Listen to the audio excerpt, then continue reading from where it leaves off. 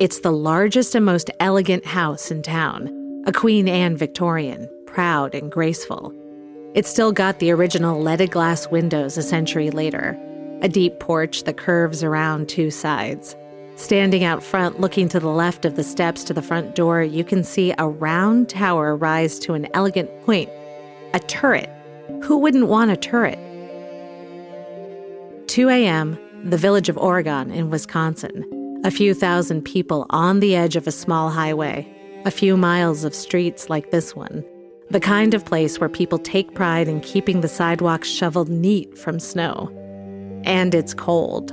The calendar says March, but the weather says January. A lone car whizzing by. There won't be another one for a while. It's probably some kids sneaking home after a night partying in Madison. The big city. This is a small town. But it's a late night for someone moving through that big, elegant house. The light burning in the den snaps off. A shadow passes the windows, heading up the stairwell. You can see more than one person upstairs. Then there's movement in the master bedroom. Voices. This is Mrs. Stordock. My husband's been shot, and we need help right away. Is he alive? I don't know. Is the perpetrator still there? I don't know. But she did know. That's Vern's niece, Dorothy Marcic, and decades later, she wasn't satisfied with the official explanation for what happened that night. That woman was Suzanne Stordock. She was married to my Uncle Vern, and he was murdered in the most elegant mansion in Oregon, Wisconsin. March 1st, 1970, a half a century ago. Well, here's how Dorothy wrote about it. A single gunshot sound echoed through the 10 below zero air outside. Several lights immediately switched on in nearby houses. Dressed in a pink robe, a short, frail woman with loosely tied, dyed blonde hair stood in the bedroom with her back to the door. She was clutching a rotary phone, her thin fingers sweeping the dial clockwise again and again. I would say she was a little bit quite different and probably a little bit unhinged. You have sort of a magic about her, I guess, that seemed to entice men. Oh, she was brilliant. Truly brilliant lady. And, sometimes brilliant people, as the ones that I have known, don't have a personality. Some of them don't. Some do.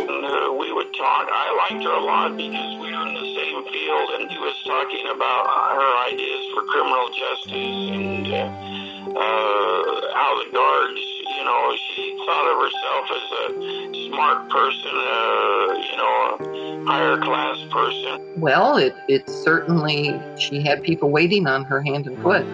Years later, I still wanted to understand why my uncle died and who Suzanne really was. I'm Molly Peterson. Welcome to Manslaughter.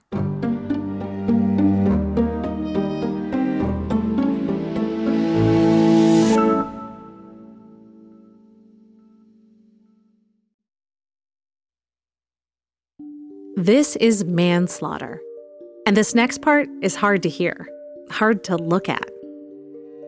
Suzanne's call brought the police to that big, beautiful house. And when they went upstairs, Vern Stordock's body was slumped on the floor next to the bed.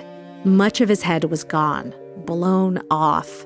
Blood, brains, and tissue were everywhere, splattered across the walls and floor, staining the purple bedspread, stuck to the floral wallpaper.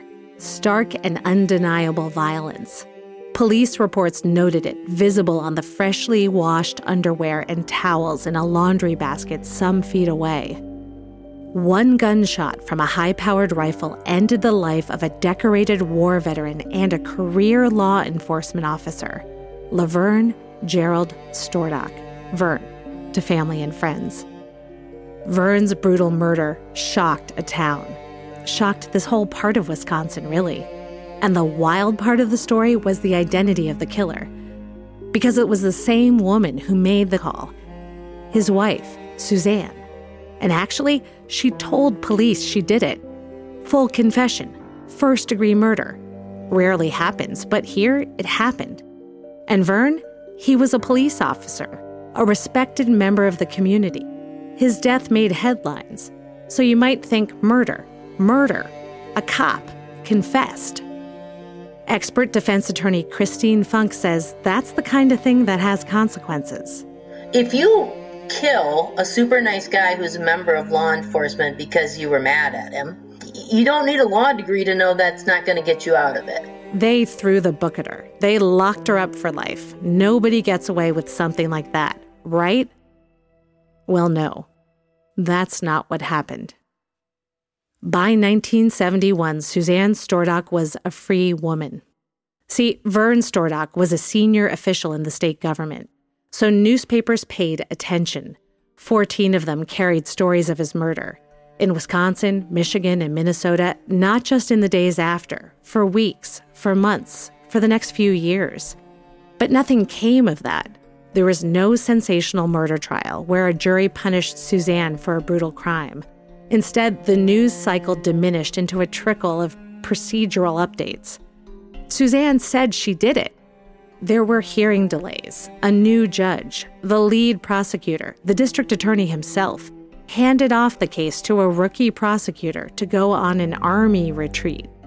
Eventually, the charges were reduced from first-degree murder to manslaughter.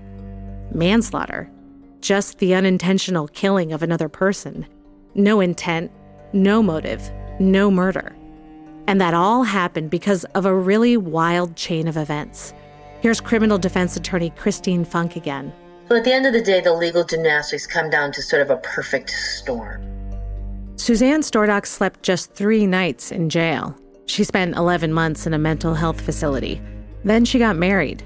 Again. Vern was Suzanne's 4th husband. She buried 5 of them in the end. More about those guys later. By November of 1971, Suzanne was a free woman. She pretty quickly cashed in on his life insurance policy, despite being the direct cause of his lack of life. For Suzanne, life without Vern was good. She finished her college degree, got 4 degrees altogether, in fact. That last husband she called the Keeper. She left Vern in Oregon, Wisconsin behind. Dorothy Marcic couldn't do that. She was haunted by her Uncle Vern's death. Yeah, I've had people in my family die before, but it's different when somebody's murdered. You don't get over it. You just don't recover. Well, Vern, he was solid and stable. He was there for me. He took me under his wing when I was in Madison in college. He used to pick me up every other weekend at my dorm and take me to Oregon. He'd pick me up, drive me out to Oregon, and we'd have dinner. Sometimes, if it was warm out, there'd be barbecues in the back. And I think because my mother had raised him and she was really close to him, that I became a stand-in for him for his own daughter, Shannon, who was estranged after the Suzanne affair. He was my father figure.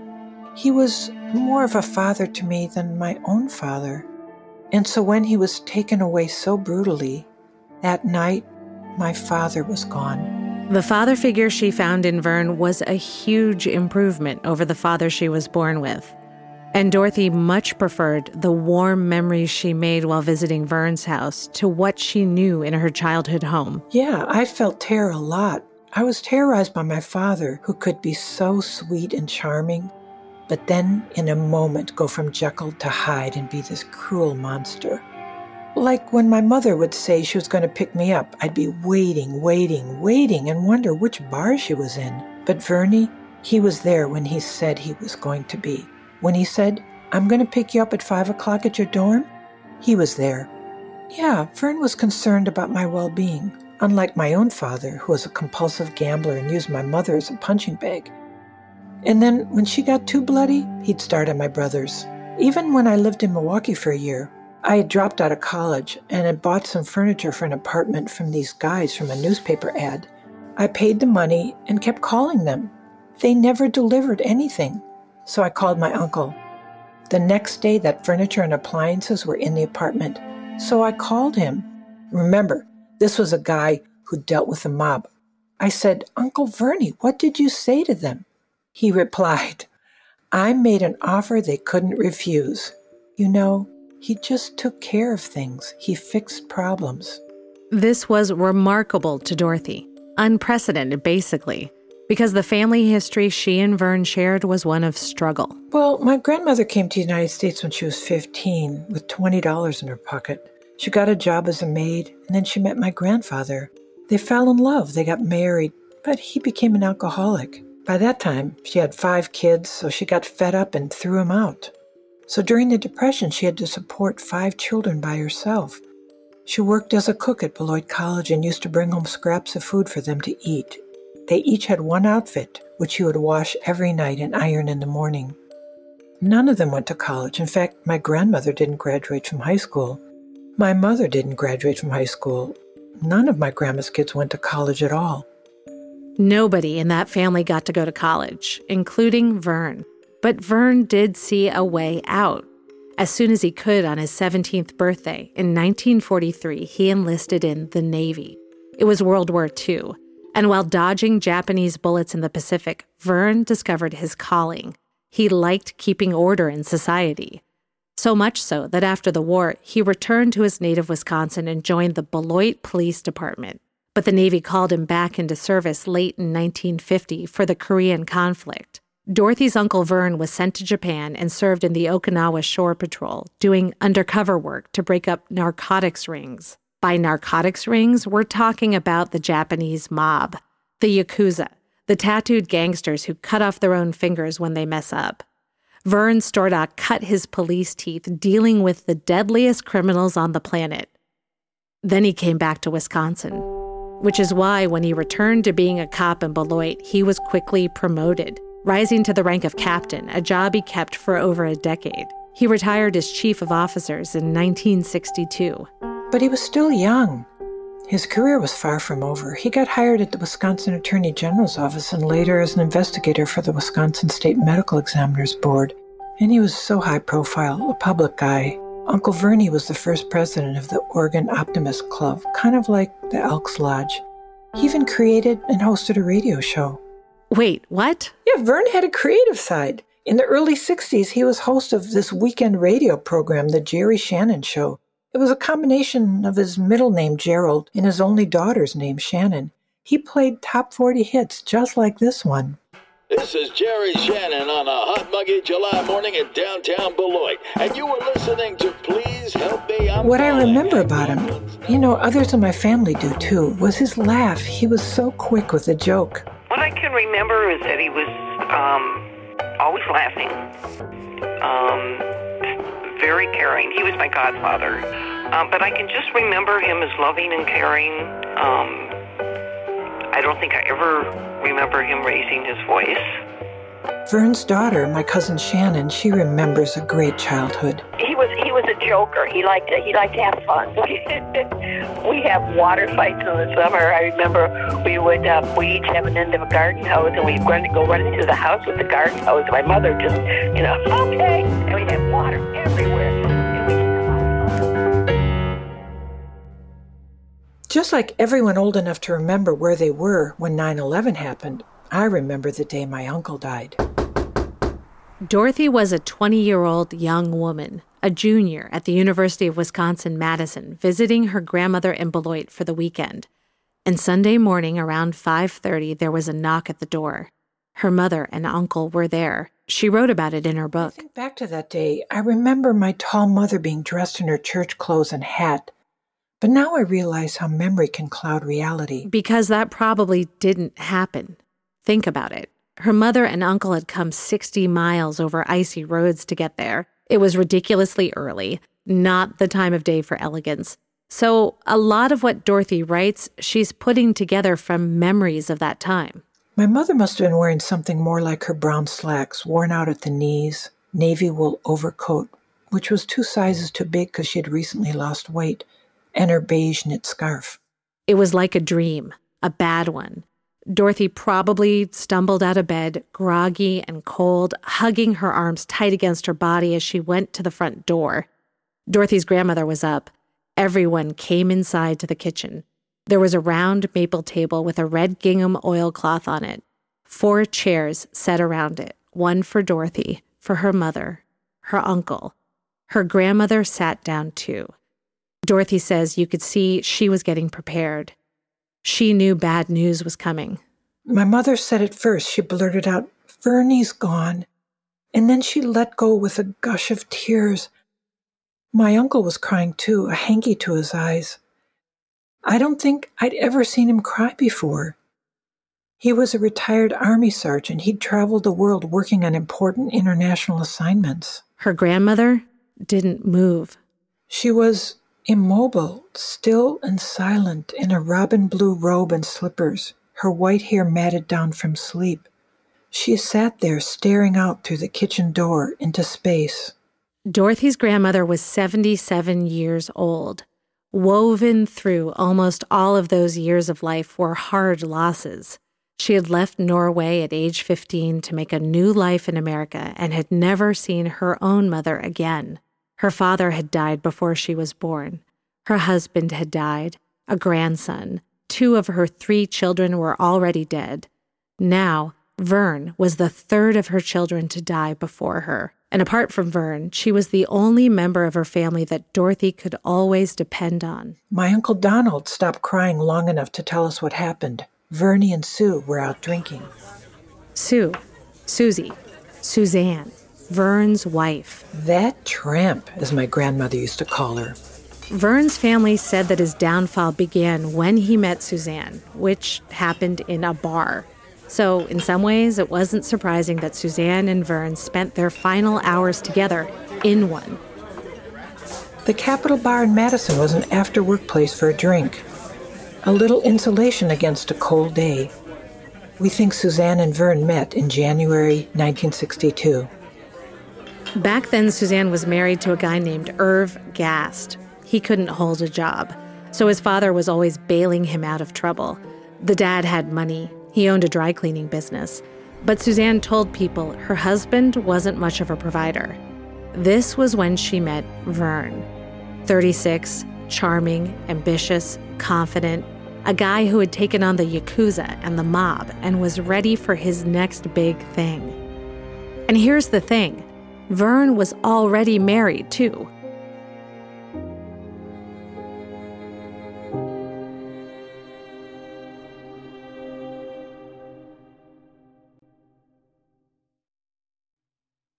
Exactly when Suzanne and Vern met is a bit of a mystery. Suzanne told people in her life that LaVern Stordock was going to help her investigate her current husband. When I started looking into this, a lot of people I talked to said the same thing. They said my uncle became obsessed with this woman he met in a bar, Sue. He was still married to my Aunt Janelle. She was a real homemaker, sweet, warm. His daughter, Shannon, was older than me, but I remember him doting on her. This new woman always had men circling around. By her own account, she had been with many of them. As a lawman, Vern was a big fish in the small pond of Beloit. Before long, he would be selected to be part of an elite group of investigators for a new division under the Wisconsin Attorney General's office. Vern was on his way up. Irv was on his way down. And Suzanne was a climber. I think she saw my Uncle Vernie as a ladder. And after they got together, Suzanne did finally appear in the Wisconsin Society pages. News of relatives visiting, or dinner parties, or her daughter's overseas trip. I found them all.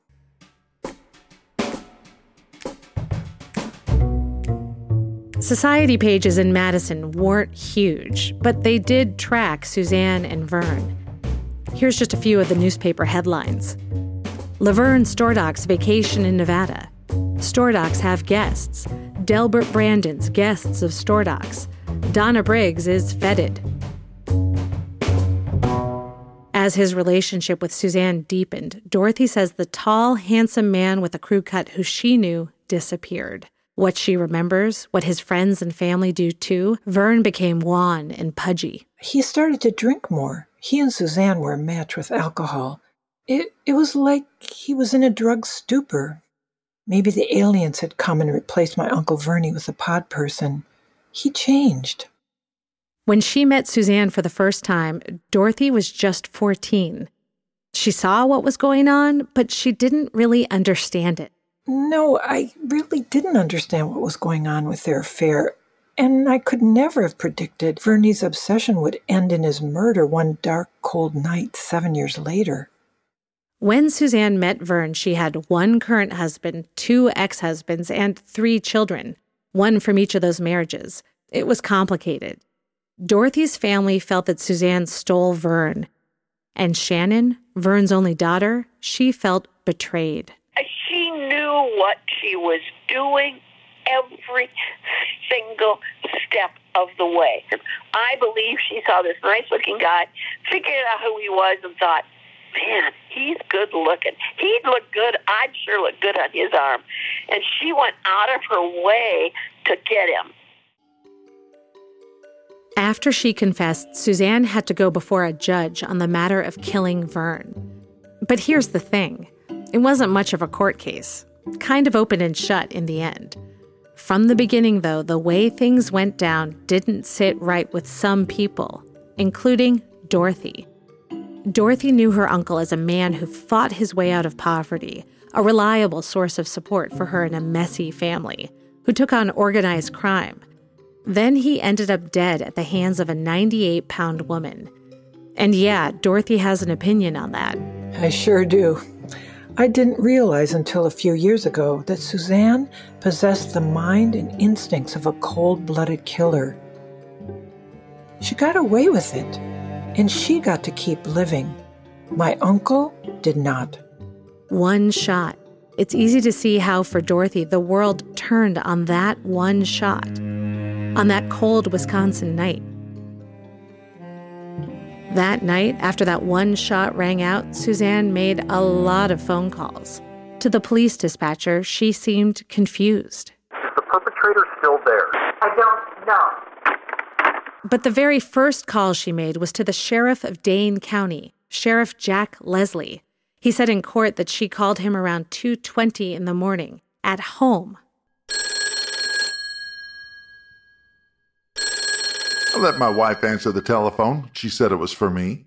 And a female was on the other end of the line, and she told me she was Mrs. Stordock and that she just shot her husband. What happened next, sir? I asked her to repeat what she said, and she said she just shot Vern and needed the police. And I asked her if Vern was dead, and she said, I don't know. And I said, we'll be right out, and I proceeded out of the house. Sheriff Leslie, do you know Mrs. Suzanne B. Stordock? Yes, I do. How long have you known her? Approximately 3 or 4 years. And could you identify or state whether or not you could identify the voice at the end of the line at the time you received the call? Well, I believed it to be Mrs. Stordock. Had you heard her voice in the past? I have been introduced to her before, yes. It's really fascinating to me that she called the home of the sheriff to announce that she'd shot her husband. Christine Funk is an expert criminal defense lawyer.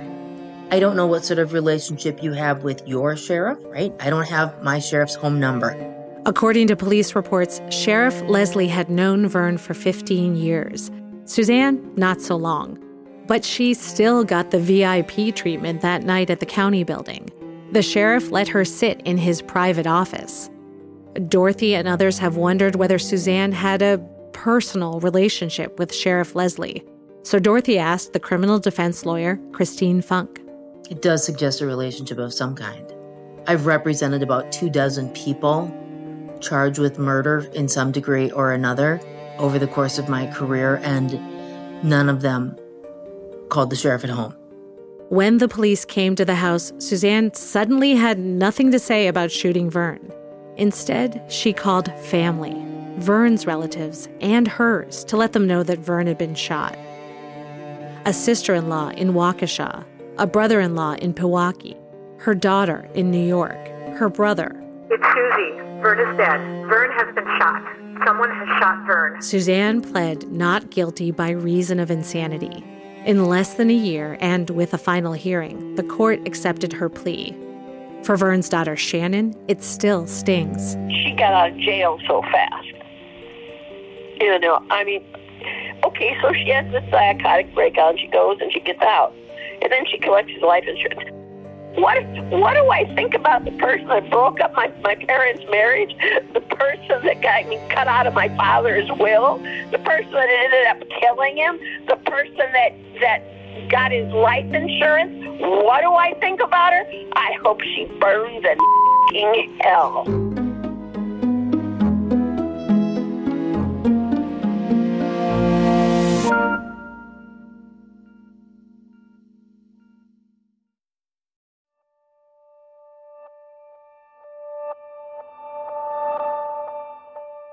When Suzanne Stordock pled not guilty by reason of insanity, that was effectively an excuse. She told a court she wasn't responsible for her actions. The idea that Suzanne had a mental disorder originated in records with her personal attorney and family doctor, a doctor with no psychiatric training. And probably the two of them laid the legal groundwork for that the night of the murder. Nothing in the police reports reveals anything out of the ordinary, though. In early morning, when Suzanne got to jail, Sheriff Leslie just said she seemed a little disheveled. Officers on scene, 6 of them, described Suzanne with these words. Presentable, polite, calm, rational, cooperative, calm and collected, appeared to be normal, in complete control of herself. And nothing in police records suggests a break with reality. Before the shooting, nobody who saw Suzanne and Vern on Saturday night at a bowling alley and 2 bars reported any odd behavior. One couple even came into that grand house around an hour before the cops did. Suzanne offered them a nightcap and showed them antiques. Yet just moments after Suzanne was talking to them about refinished chairs, Vern was dead, and her legal team blamed that on a psychotic break. Later, an assistant district attorney named Victor Musalem told the court that Suzanne's conversations with police officers the night of the murder showed that she had been acting strangely, in a trance-like state. And nobody seems to have made him prove that. That night, Suzanne did something shrewd. All those phone calls she made, one of the people she called was her lawyer, a guy named Ken Orchard. She had tried to call her lawyer first at her house under the watchful eye of cops. No answer. Later, she called him from the privacy and comfort of Sheriff Leslie's office. She kept getting a busy signal. Remember, this is a woman who confessed to Sheriff Leslie of murdering a career law enforcement officer. The sheriff had known Vern for 15 years, Suzanne a lot less time. And does he toss her in a cell? No. He lets her sit comfortably in his office with seemingly unlimited access to his phone. Suzanne, while she made those calls, also said she would not be making any more statements without her attorney present. She clearly understood her right to remain silent. But while she was sitting there, Suzanne eventually connected with her lawyer, and Ken Orchard headed to the sheriff's office as quick as possible.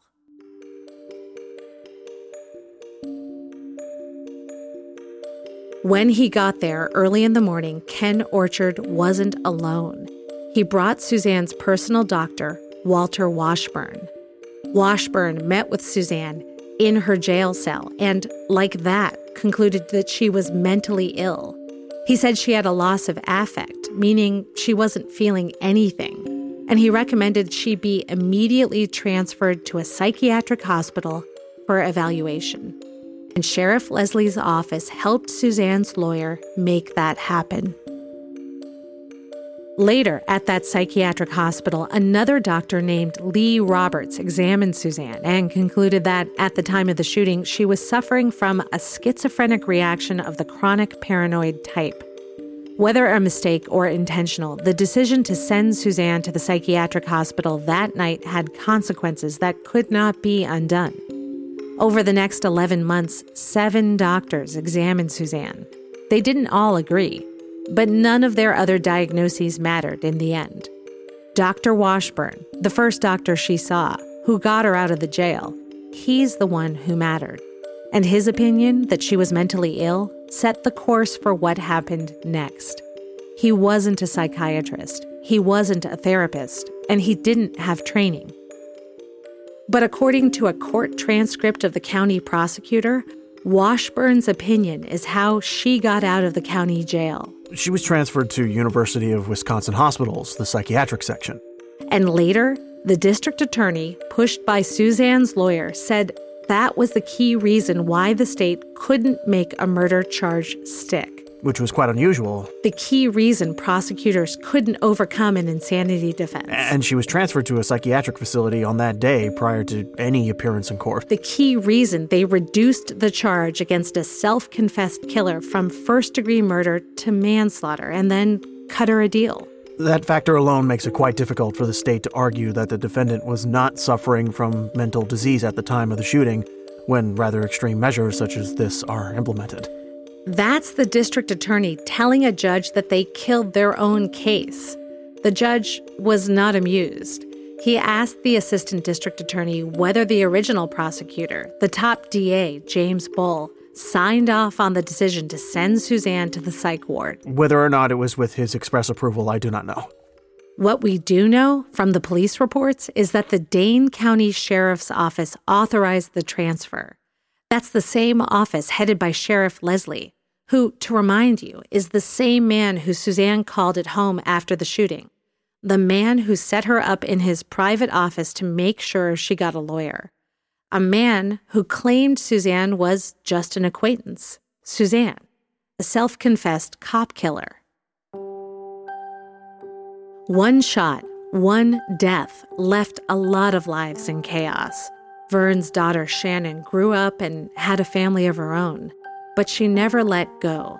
Neither did her cousin, Dorothy. For a decade, more, pretty much every conversation they had was about Suzanne. How to find anything out about her, where she was, what really happened at 2 a.m. in Oregon, Wisconsin, 50 years ago now. And there's something I haven't told you about Dorothy Marcic. I mean, besides that she isn't a 17-year-old girl anymore, obviously. Dorothy is an amateur investigator, a very educated one. Fulbright scholar, 3 master's degrees, a doctorate, a playwright. She's on the faculty at Columbia University. Dorothy Marcic reopened a 40-year-old case. Dorothy put her life on hold for years. She studied piles of court transcripts and mimeographed old police reports and forensic sketches and stacks of newspaper articles about Vern and Suzanne Stordock and their families and people they knew. Dorothy talked to cops on the scene that night, the original district attorney on the case, friends of Suzanne, neighbors in Oregon, old boyfriends, every member of her own family, and experts. All for a good reason. To prove to herself and the world that Suzanne got away with murder. Yeah, and I even talked to Suzanne. It was February 11th, 2014. I got a call from my cousin Shannon, Vernie's daughter. She was breathless. She said, "I found her." Suzanne was in Tennessee with her adult children. I knew I had to see her, confront her, learn the truth. What was the truth? Suzanne Stordock did not shoot my uncle. Next time on Manslaughter. She didn't shoot him. That was that simple. I'm quite sure David did.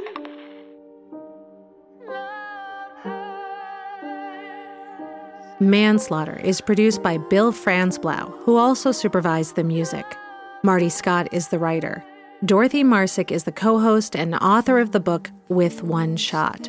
Executive producers are Bill Franzblau, Dorothy Marcic, Marty Scott, and Molly Peterson. Gregory T. Smith and the Oregon Historical Society provided research. Sarah Kalin is a forensic consultant. Shannon Stordock Hecht is a story consultant. Actors who recreated voices include Jacob Behrens, Charlie Ray, Jeff Wisniewski, Dan Fishman, Tamara Erickson, Kirsten Rodow, Robert Smythe, Steve Travis, Gary Berg, Brady Gonsalves, Buck Scherner, and Chris Sapienza. Nick Cortides is the sound designer and engineer. Martín Cadillo provided original music scoring and engineering. Additional engineering by Sergio Enriquez at Wondery. Tony Bruno produced and arranged songs that Danielle Harris sang. For the music, special thanks to Clear Cut Incorporated, John Fry and Barb Hall, Warner Chappell Music, Sony ATV Music, Spirit Music, Abco Music, Fabulous Music, Round Hill, Carlin, BMG, and all the amazing people at Wondery. I'm your host and co-writer, Molly Peterson.